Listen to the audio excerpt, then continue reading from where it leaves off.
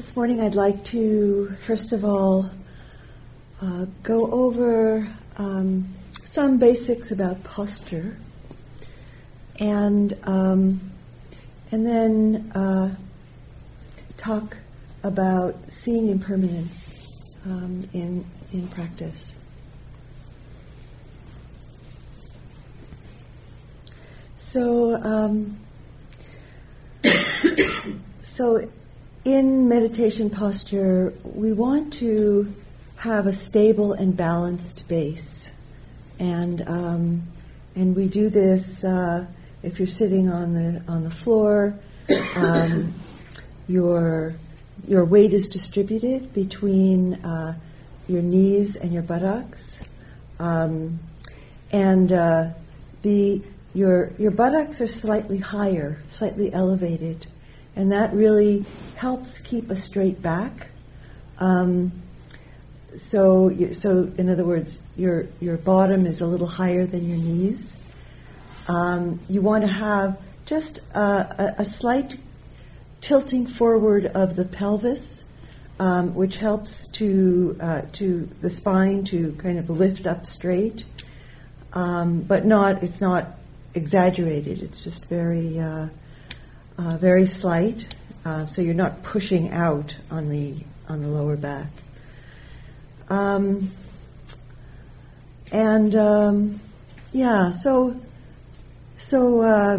Just if your knees don't reach the floor, if you're sitting cross-legged, then you can support your knees with some cushions, or you can use a bench, or you can use cushions to straddle the cushion so that you're resting your weight on the cushions, but your legs are tucked back.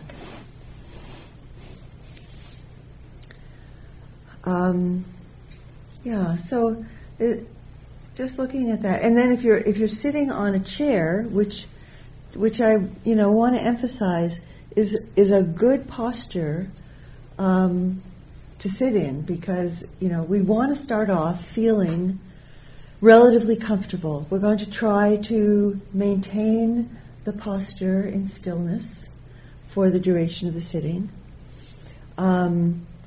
If we're moving around a lot, then the mind doesn't settle. So sitting in a chair, if sitting on the floor is just not comfortable, is a really good posture.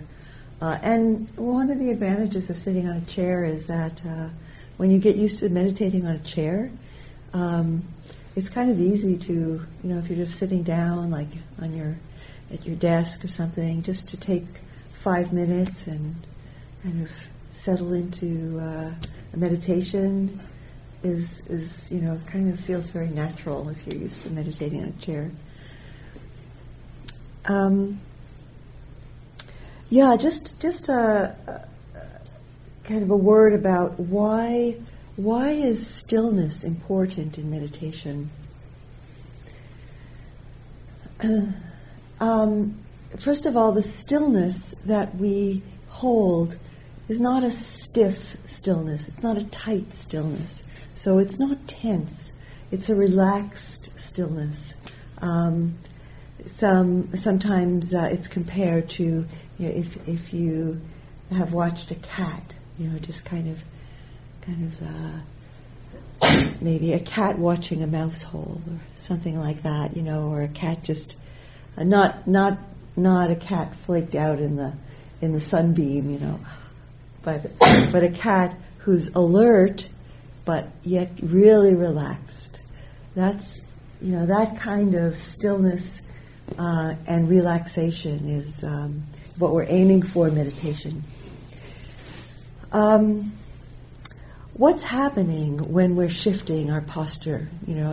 It's happening usually below the level of consciousness, so we're not even aware. But if you cultivate mindfulness and just kind of notice the impulse to move, before you move, like when mindfulness becomes developed. We can notice that, and so just noticing the impulse to move. Well, there's a slight tightness or discomfort, or maybe the mind is getting restless, and so we're moving the body to kind of give a little release to the restlessness of the mind. And whether it's a physical sensation or a restlessness of the mind, what we're experiencing is something that's a little unpleasant. So it's slightly unpleasant. And so our reactivity is, we don't want it, we want to get rid of it, we don't like it. How can we fix it? How can we find a posture or a way to just dispense with or release that unpleasantness? And so we shift the posture, and we're looking for more comfort, more pleasant experience. And that awareness, that mindfulness of what in Buddhism is called feeling tone, is really an important part of our meditation work. As we begin to really kind of, in a way, mindfulness practice is like, looking through a microscope, and we're looking at more and more subtle manifestations of the body and the mind, and recognizing them and being mindful of them. We're not so much at the effect of them. So when we become mindful of all the different ways that we're trying to avoid or get rid of unpleasant feelings and find and maintain and sustain pleasant feelings, we really see how it drives us in our lives, moment by moment. And so part of meditation practice is just learning to be with unpleasant feeling tone in the body, in the mind, open to it, witness it, receive it, accept it compassionately, kindly, and recognize that, it comes and goes. Pleasant, unpleasant. We can't hold on to pleasant feelings.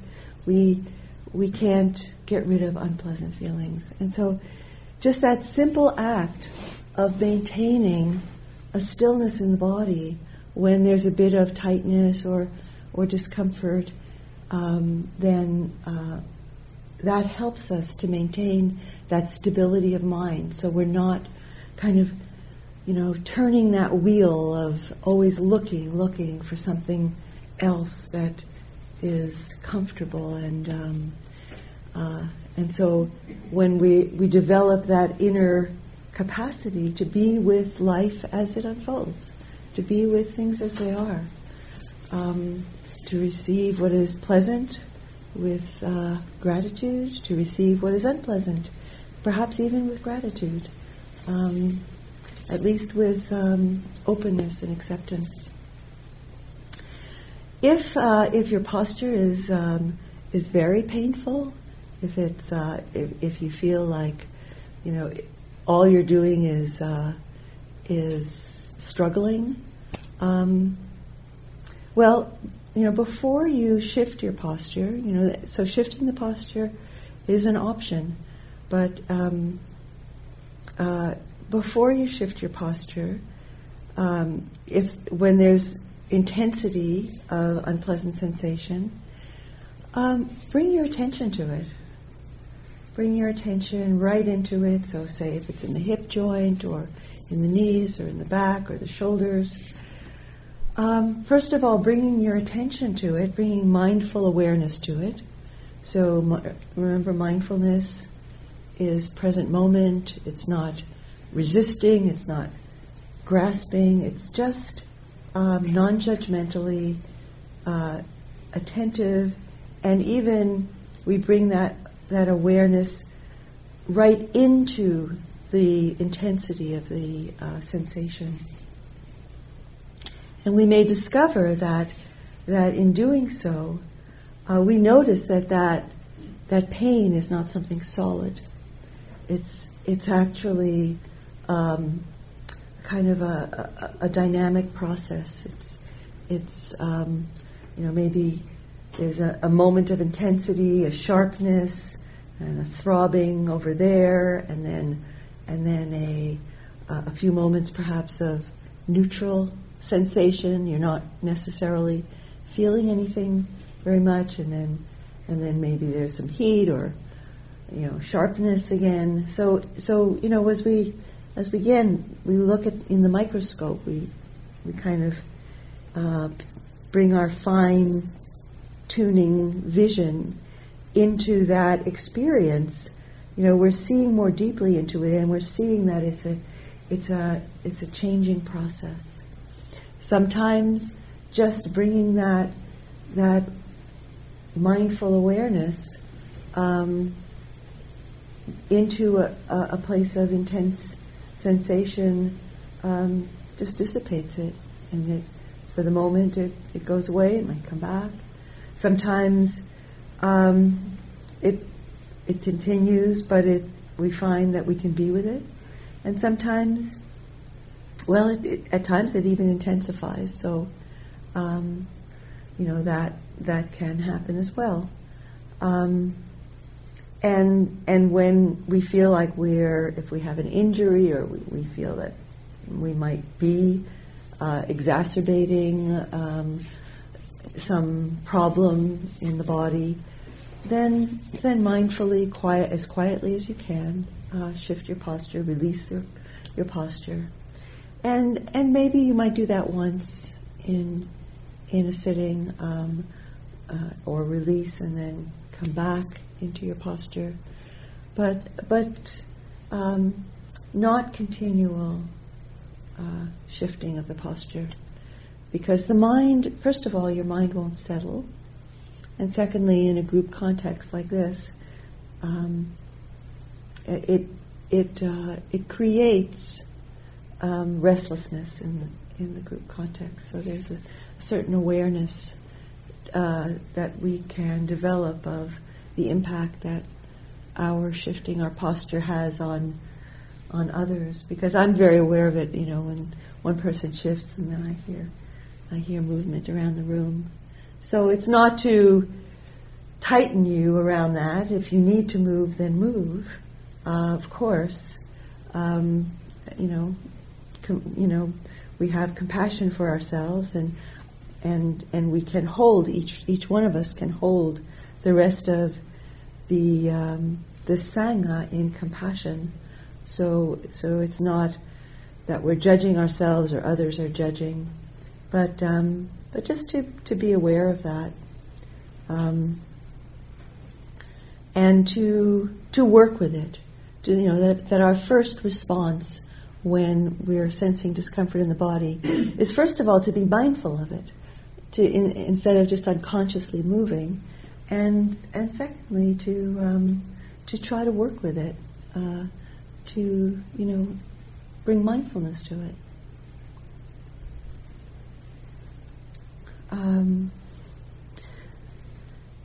So a bit more about the straight spine.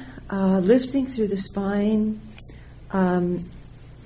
helps bring energy and alertness to our practice. Lifting the crown of the head and the chin goes in a little bit, so the head is not tilted back or forward like that, but it's like the back of the skull. If you had a couple of strings attached to the base of the skull where it goes out, and you had a little lifting mechanism there. Just lifting back there it tends to bring the chin back and tuck it in, and it also lifts the vertebrae at the back of the neck, and that helps us with our alertness. So if you find that you're sleepy, that's the first thing you can do, is just lift a little bit more. And, or notice if your posture is kind of slumped, just come back to that, alert, energized spine. And to me, the energized spine is an expression of our commitment in practice to begin again and to begin again. It's that what Dogen called, the exertion in practice. And that's different from striving.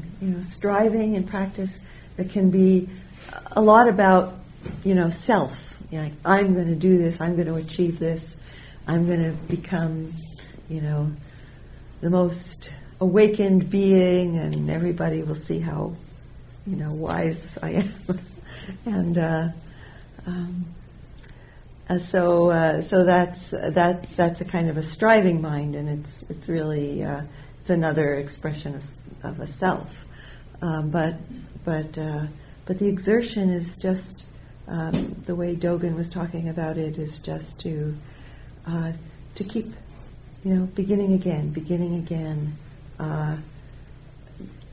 bringing that attention to practice. So, and then the relaxation.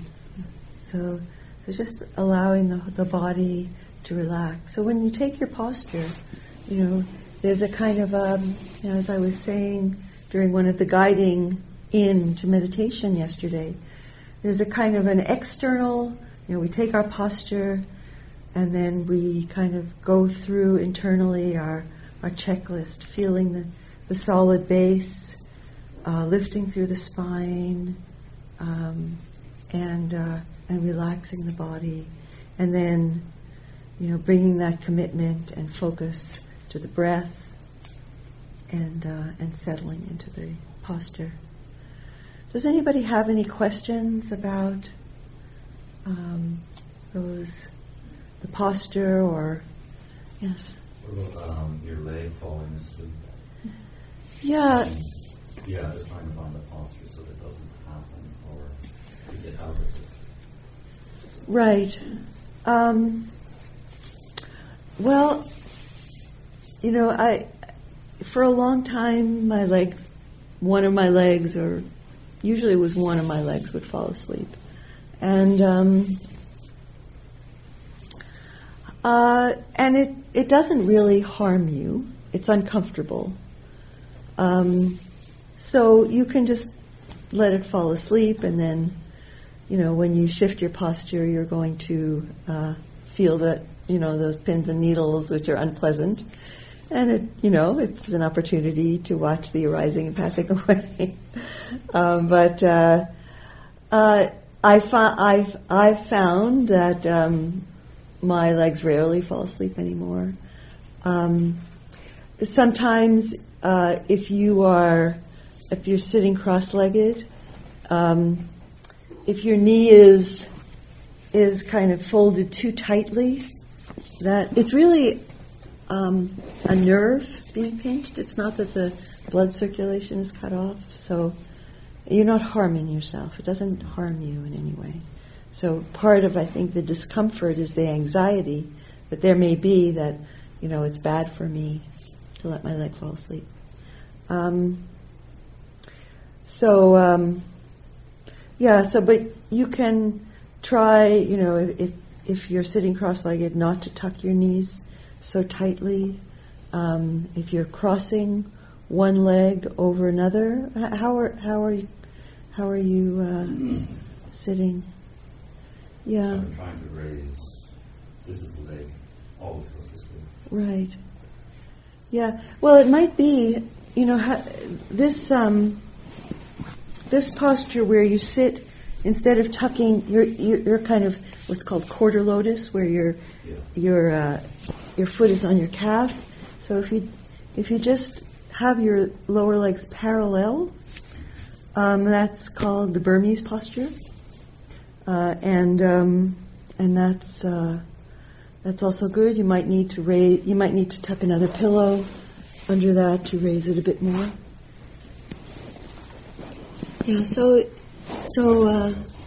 Yeah, experimenting in little ways like that. Does anybody else have a question? Yes, is standing meditation acceptable or possible on this retreat? Absolutely, okay. Yeah. If you feel sleepy or if sitting is just, difficult for whatever physical reasons, standing meditation is good. It may be hard to stand for the full duration, so if you want to begin sitting or begin standing and then just quietly then take your seat or partway through, that's fine. Just two things. One, I would just feel better for everyone, if you agree, just to have a spare chair somewhere sitting around, because most of you feel like you're butting in. Most of the chairs are around the periphery and are taken up. So just for people that really need to, who are beginning or whatever, just have a chair stuck somewhere so they can sit down for a session. Sure. I mean, we don't have to have, the empty chair or something for that, because it'll be used. But if anybody wants to rotate between a chair and sitting on the floor, that's fine. I think quite a few people are actually doing that at this point, and there are still a couple of chairs over there. I have one there. I haven't needed to use it yet. You could. Where you put them, because it looks like you're butting in because everybody's got just the right space. Yeah. Except for the back people, they're pretty tight. Yeah. Well, there's still some spaces that wouldn't be in front of people. I think we can work it out. Okay. Yeah. And the second thing is, when you're sitting on a chair, I always wondered about how you keep your buttocks up, because sometimes, I always avoid a chair that is, slanted in the wrong direction. Right. But people usually put a cushion under. Sometimes it depends on the chair. On a chair, I think it's not so important that your buttocks be over your knees. But what is important, excuse me, is that your feet reach the floor and can rest flat on the floor. So, for people who are a little shorter or chairs that are higher, if your feet don't rest comfortably on the floor and feel supported, then you should put a blanket or a cushion under your feet. But it's not so important that you be tilted up? No, I think I think it's best if your knees be at least level. But it's I haven't found that it really makes a difference for me that your buttocks be higher if you're seated on a chair. This is a very practical question. Can I use those pink cushions in the corner? Using them? No, I think that you're not using them. Yeah, they're. Oh, they are yours. Okay. Oh, okay. Okay. And then, is that one behind you? Are you using that one? Just that one, but the pink cushion and bench behind you. Those can be used. I have a black. I'm not using that one. Do you want to use that? Great. Thank you. Yeah, just on what I've understood from previous practice, if you need to adjust your posture or stretch an inch, and as long as you're mindfully, I think that's what you're saying, if you're mindfully aware of the urge beforehand and then take skillful action to correct it or adjust, then that's okay. Yeah, I'm saying something a little different. Like I would say, if there's an itch, just be aware of the sensation and don't move. And then sometimes, it continues and continues and continues, and then, okay, so so then the itch gets scratched. but not to do it impulsively, or even not to do it mindfully right away, not to move your posture right away, but to work with it and see if you can, if you have a sensation and you feel the impulse to scratch it, bring your attention to another part of the body. Bring your attention back to the breath. If you feel a little discomfort in the body, just bring your mindful attention into that sensation. I would say not to move right away, but to really try to work with it and see what happens. If it feels like it's a struggle and you can't really be with it with any sense of ease, then shift your posture mindfully. Daryl, just to offer a different perspective on the chair, for me it has been really helpful to get my butt at least as high as my knees, if not above, and it feels like the same thing as when I'm on a cushion. Mm-hmm. That allows the spine to sit on the sacrum and allows me to keep my back straight. In a chair, there's like my tendency is to fold, right? Like to collapse, especially if my hips are lower. Right. And then you lean on the chair, and then you don't have a straight spine, and you're not as alert as for me. Right. It really helps to get the hips higher, and higher? that Okay. helps to sort of relax then into the sort of natural straightness of the spine. Okay, great. Yeah, I haven't worked with that posture so much. So certainly not lower, and perhaps higher. And one thing I forgot to mention about the chair is that when you're sitting on a chair, it's really best to not lean back into the back of the chair, but use the chair as you would a stool. So just in a way pretend that the chair has no back, but sit forward on it, and just let your back be self-supporting. If you have issues with your back and you do need that support, then that's okay. Like everything is workable, and so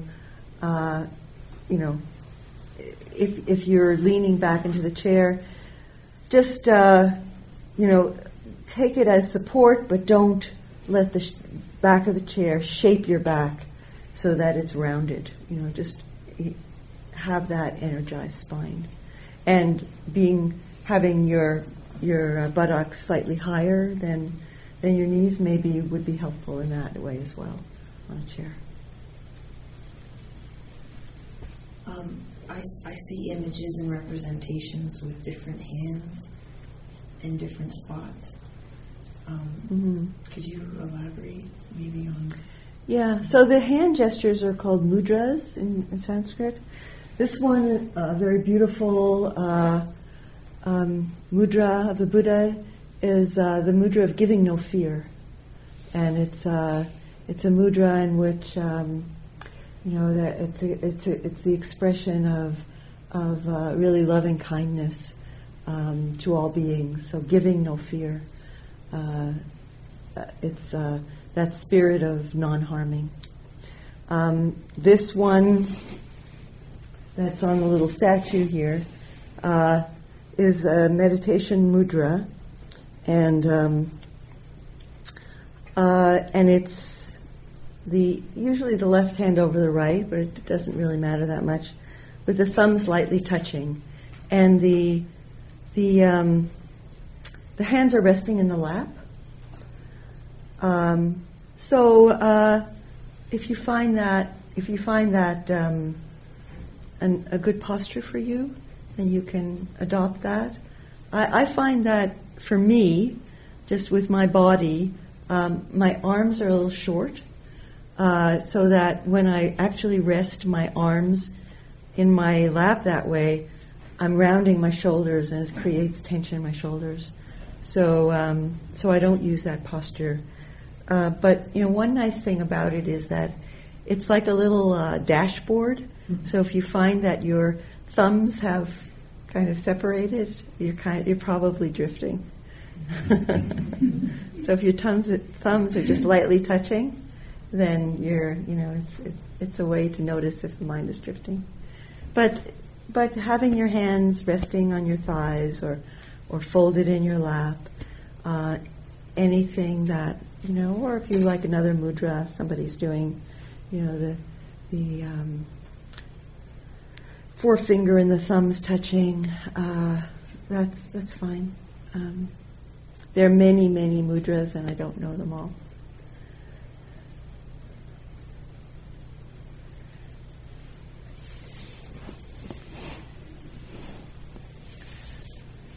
So I'd like to talk a bit more about the practice, the important practice of insight into the arising and passing away of experience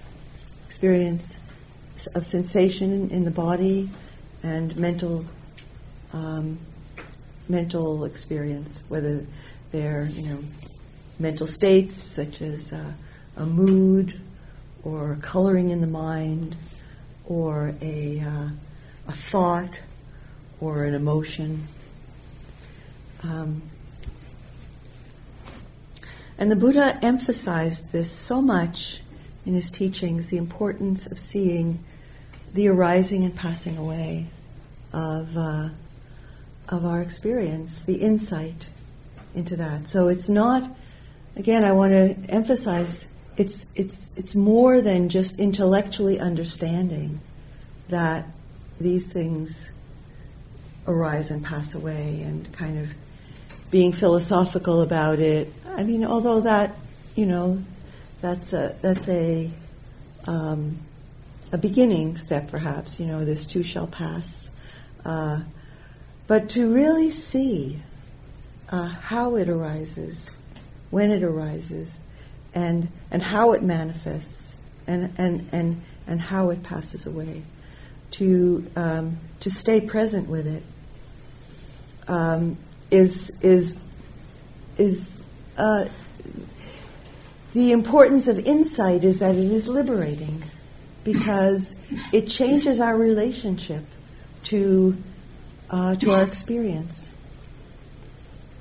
The Buddha said that that one moment of seeing the arising and passing away of experience is more important than doing years of, for our awakening. It's more important for our awakening than doing years of good deeds and weeks of the practice of loving kindness or compassion.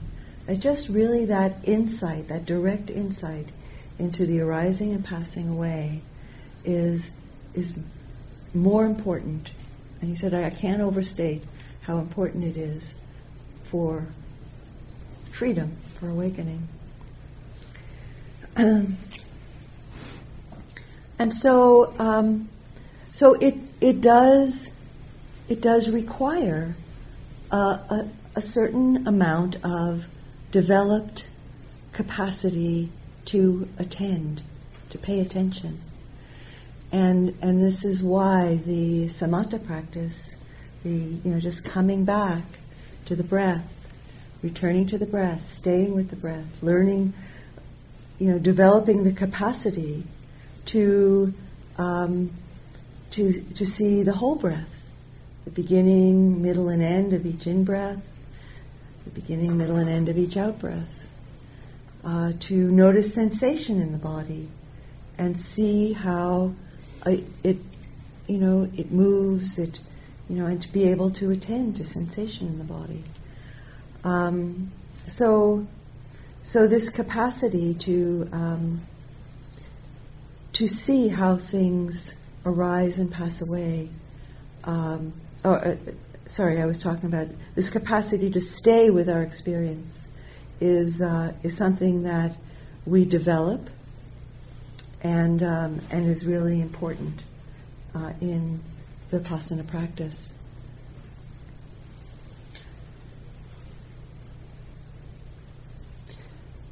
And so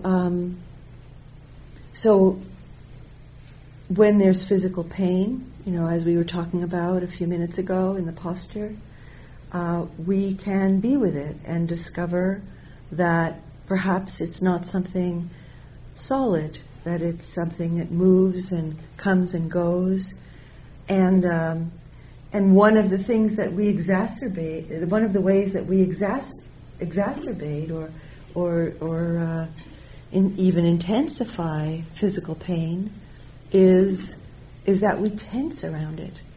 And it's a kind of automatic and actually counterproductive reaction because it in a way it's like holding that physical pain.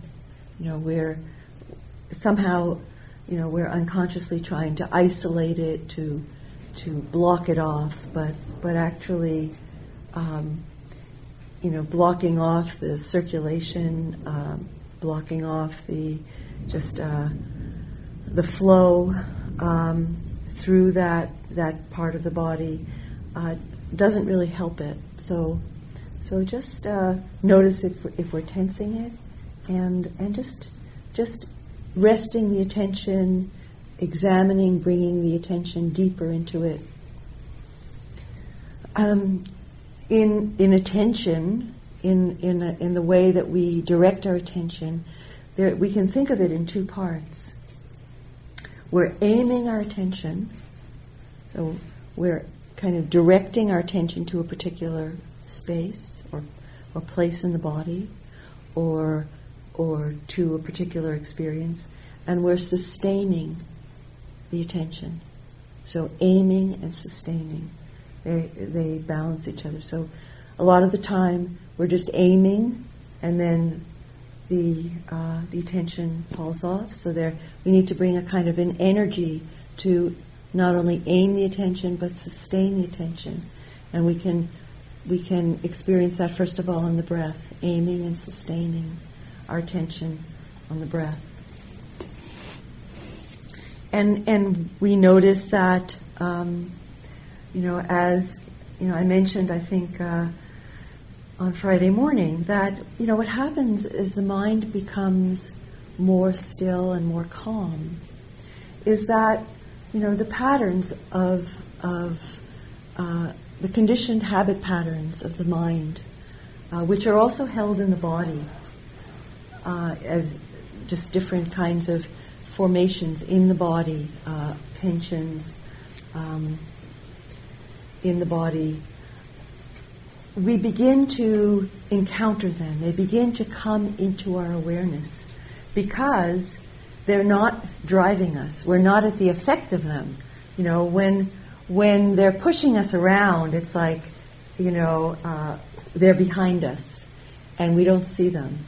But then in meditation, the mind becomes still, and we turn and we face them, and we see them, and we see the patterns, the habit patterns of mind. So the reactive patterns, and then we also see even on a deeper level the self constructions which sustain them. So maybe the habit pattern is a reaction of jealousy. You see somebody who has something or is doing something, and the reaction is jealousy.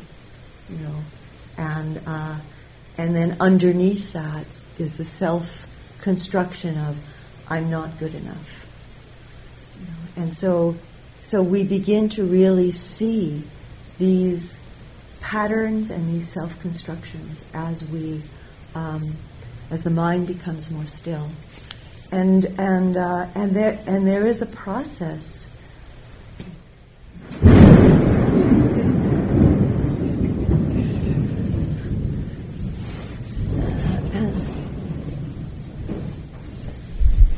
love thunderstorms.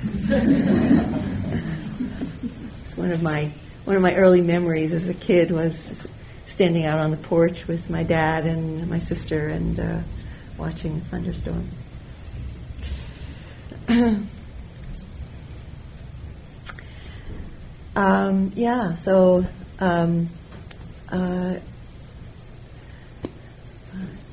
Thunderstorm emptied my mind. Yeah, so we begin to encounter these, and it's a process that actually takes courage and compassion. It takes a lot of courage and a lot of compassion to keep saying, I want to know the truth. I want to know the truth. I want to come from a place of honesty and knowing the truth. And it also comes from a place, and we're also kind of we can draw nourishment, we can draw sustenance in this process by just the love that we have for ourselves, the caring. I don't want to be kind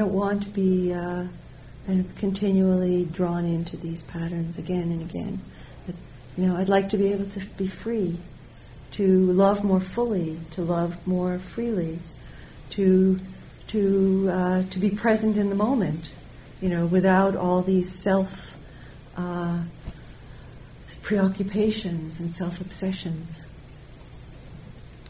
And so it's something that is, it's a process. It's a gradual awakening process in which we're seeing, and we're seeing these, and what I need to bring in a very important way is that in the seeing of it, we see the impermanent nature of it. So we're seeing. So when we connect with jealousy, when there's mindfulness, and we can recognize, there's jealousy that's arising. And instead of getting into the story of it, if only I had done this in my life, then I would be able to be doing like that person. And just, the way, a very wonderful way, a way that I always practice and teach is to get out of the story of it, just to arrive in the body. Where is this intense emotion being known and felt in the body? And to open to it with an open heart, with a compassionate heart, to just stay with it and see it arise and watch it pass away.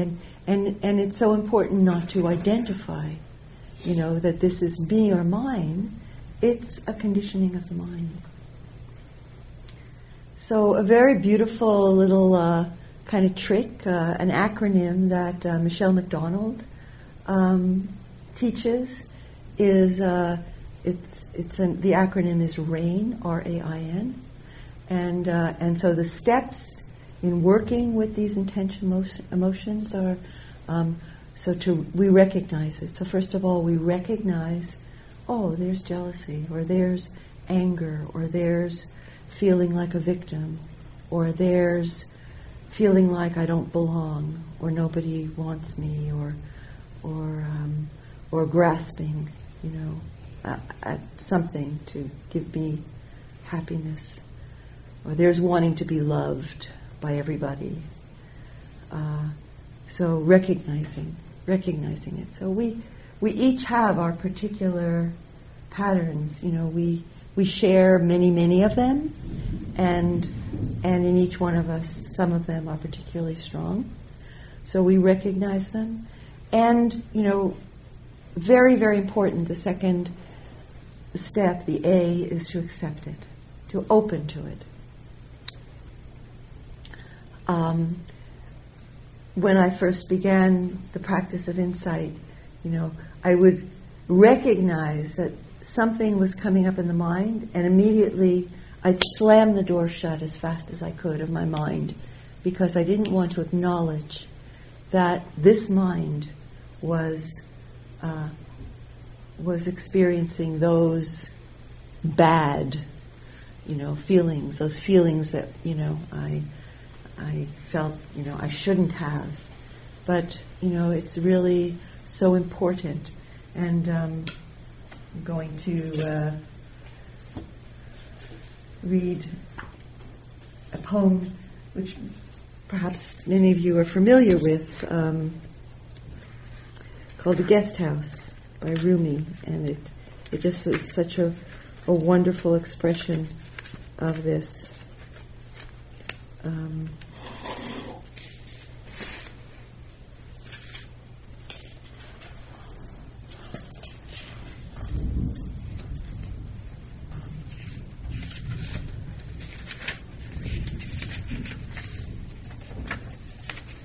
It's one of my more used pages. Rumi, 12th century Persian poet, Sufi poet. This being human, excuse me, this being human is a guest house, every morning a new arrival, a joy, a depression, a meanness. Some momentary awareness comes as an unexpected visitor. Welcome and entertain them all, even if they're a crowd of sorrows who violently sweep your house empty of its furniture. Still treat each guest honorably. He may be clearing you out for some new delight. The dark thought, the malice. Meet them at the door, laughing, and invite them in. Be grateful for whoever comes, because each has been sent as a guide from beyond. And to me, this speaks so deeply to me, because I had that sense in my own mind of slamming the door, But these visitors, these conditioned patterns of the mind, are teachers. They really are, and so when we can accept them, and when we can see how they arise and pass away, and then notice, what is that space that we experience in the passing away? That is transformative. So recognizing, accepting, investigating. So mindfulness and investigation work together. Investigating is bringing your attention, deep into the body and asking, where is this in the body?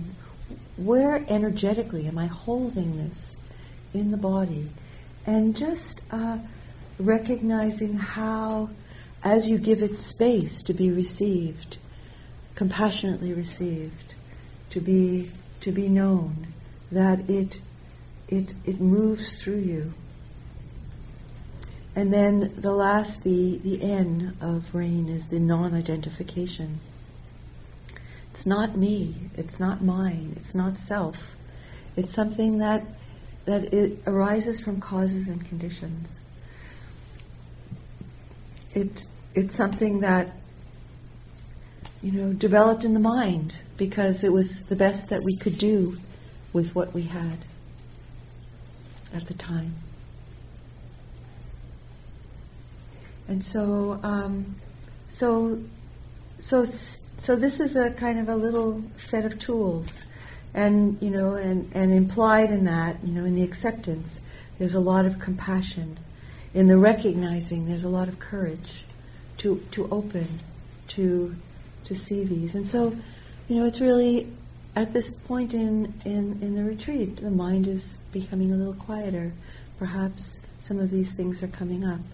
And so, so this is an important instruction for you to work with. Please.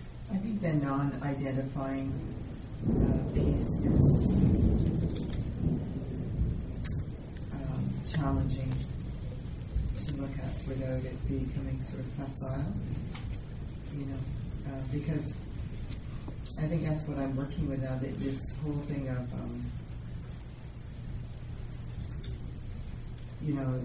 we too quickly go to this idea of letting go. And, it's impermanent and it will move through. And is there a call to action?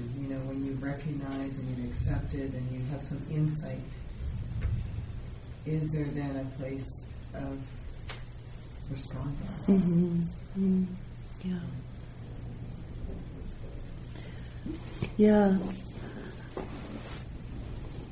I think that's really an excellent question and point, because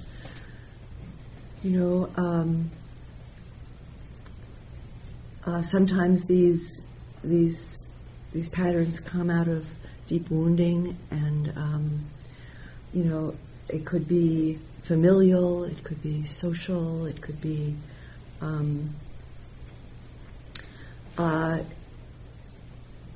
and at the same time, the non-identification is it's not saying that we then just don't do anything necessarily. It gives us that choice, and actually I'm going to talk a little bit about that this afternoon in the talk.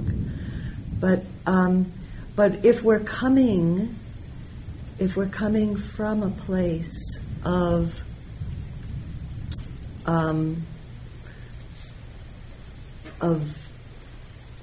whether it's anger or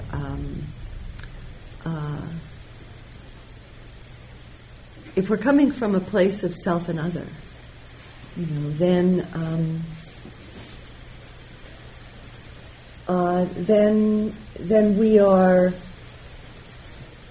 we're not coming from a space of freedom.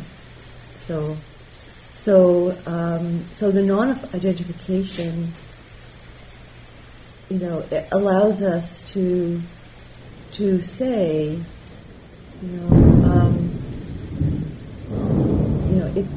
it's not personal. It's not, it's not about a self.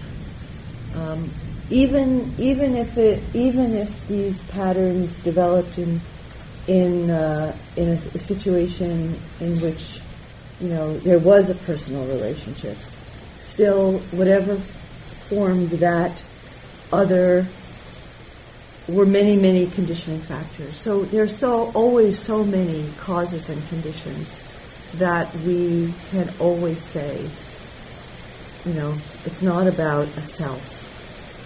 It's not about, me or mine. And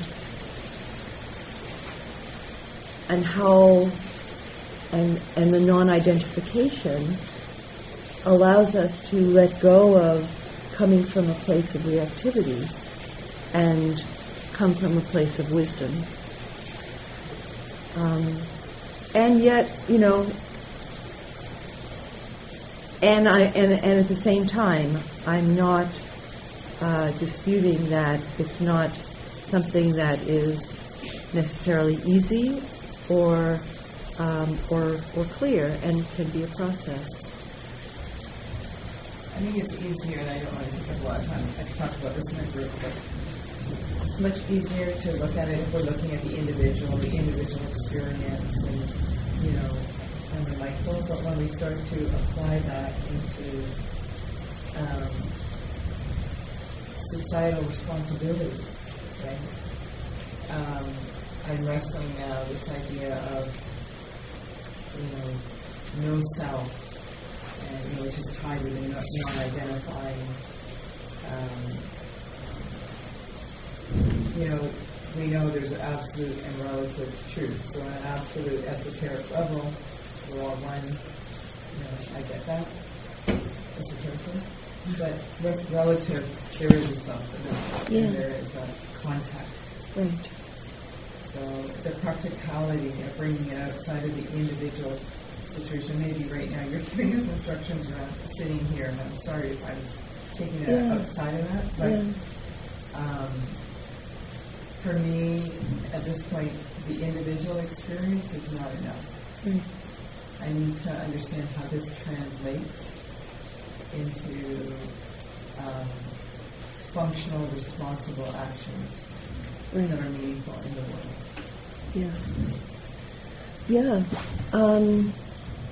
And it's an excellent exploration. I think that I would agree that the instruction that I've given now is most pertinent to working on an individual level, and yet at the same time, when we work at a social, at a more societal level, we see what happens when we're reacting when we're reacting to hatred with hatred, when reacting to bigotry with more bigotry or anger. So it's just so in some way, we need to bring this perspective of ultimate truth. I'll speak for myself. I need to maintain this perspective of ultimate truth, and yet responding to what is being manifested in a way that points to the harm that's being done. And I think that your question is a very important one.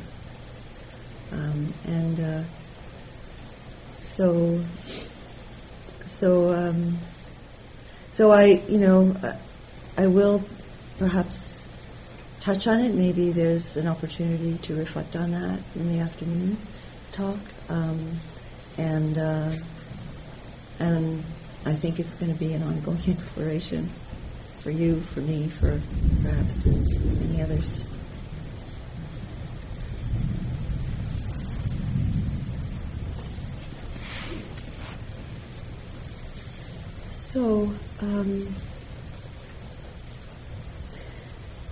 So let's sit for just a few minutes, and then we'll do some walking meditation.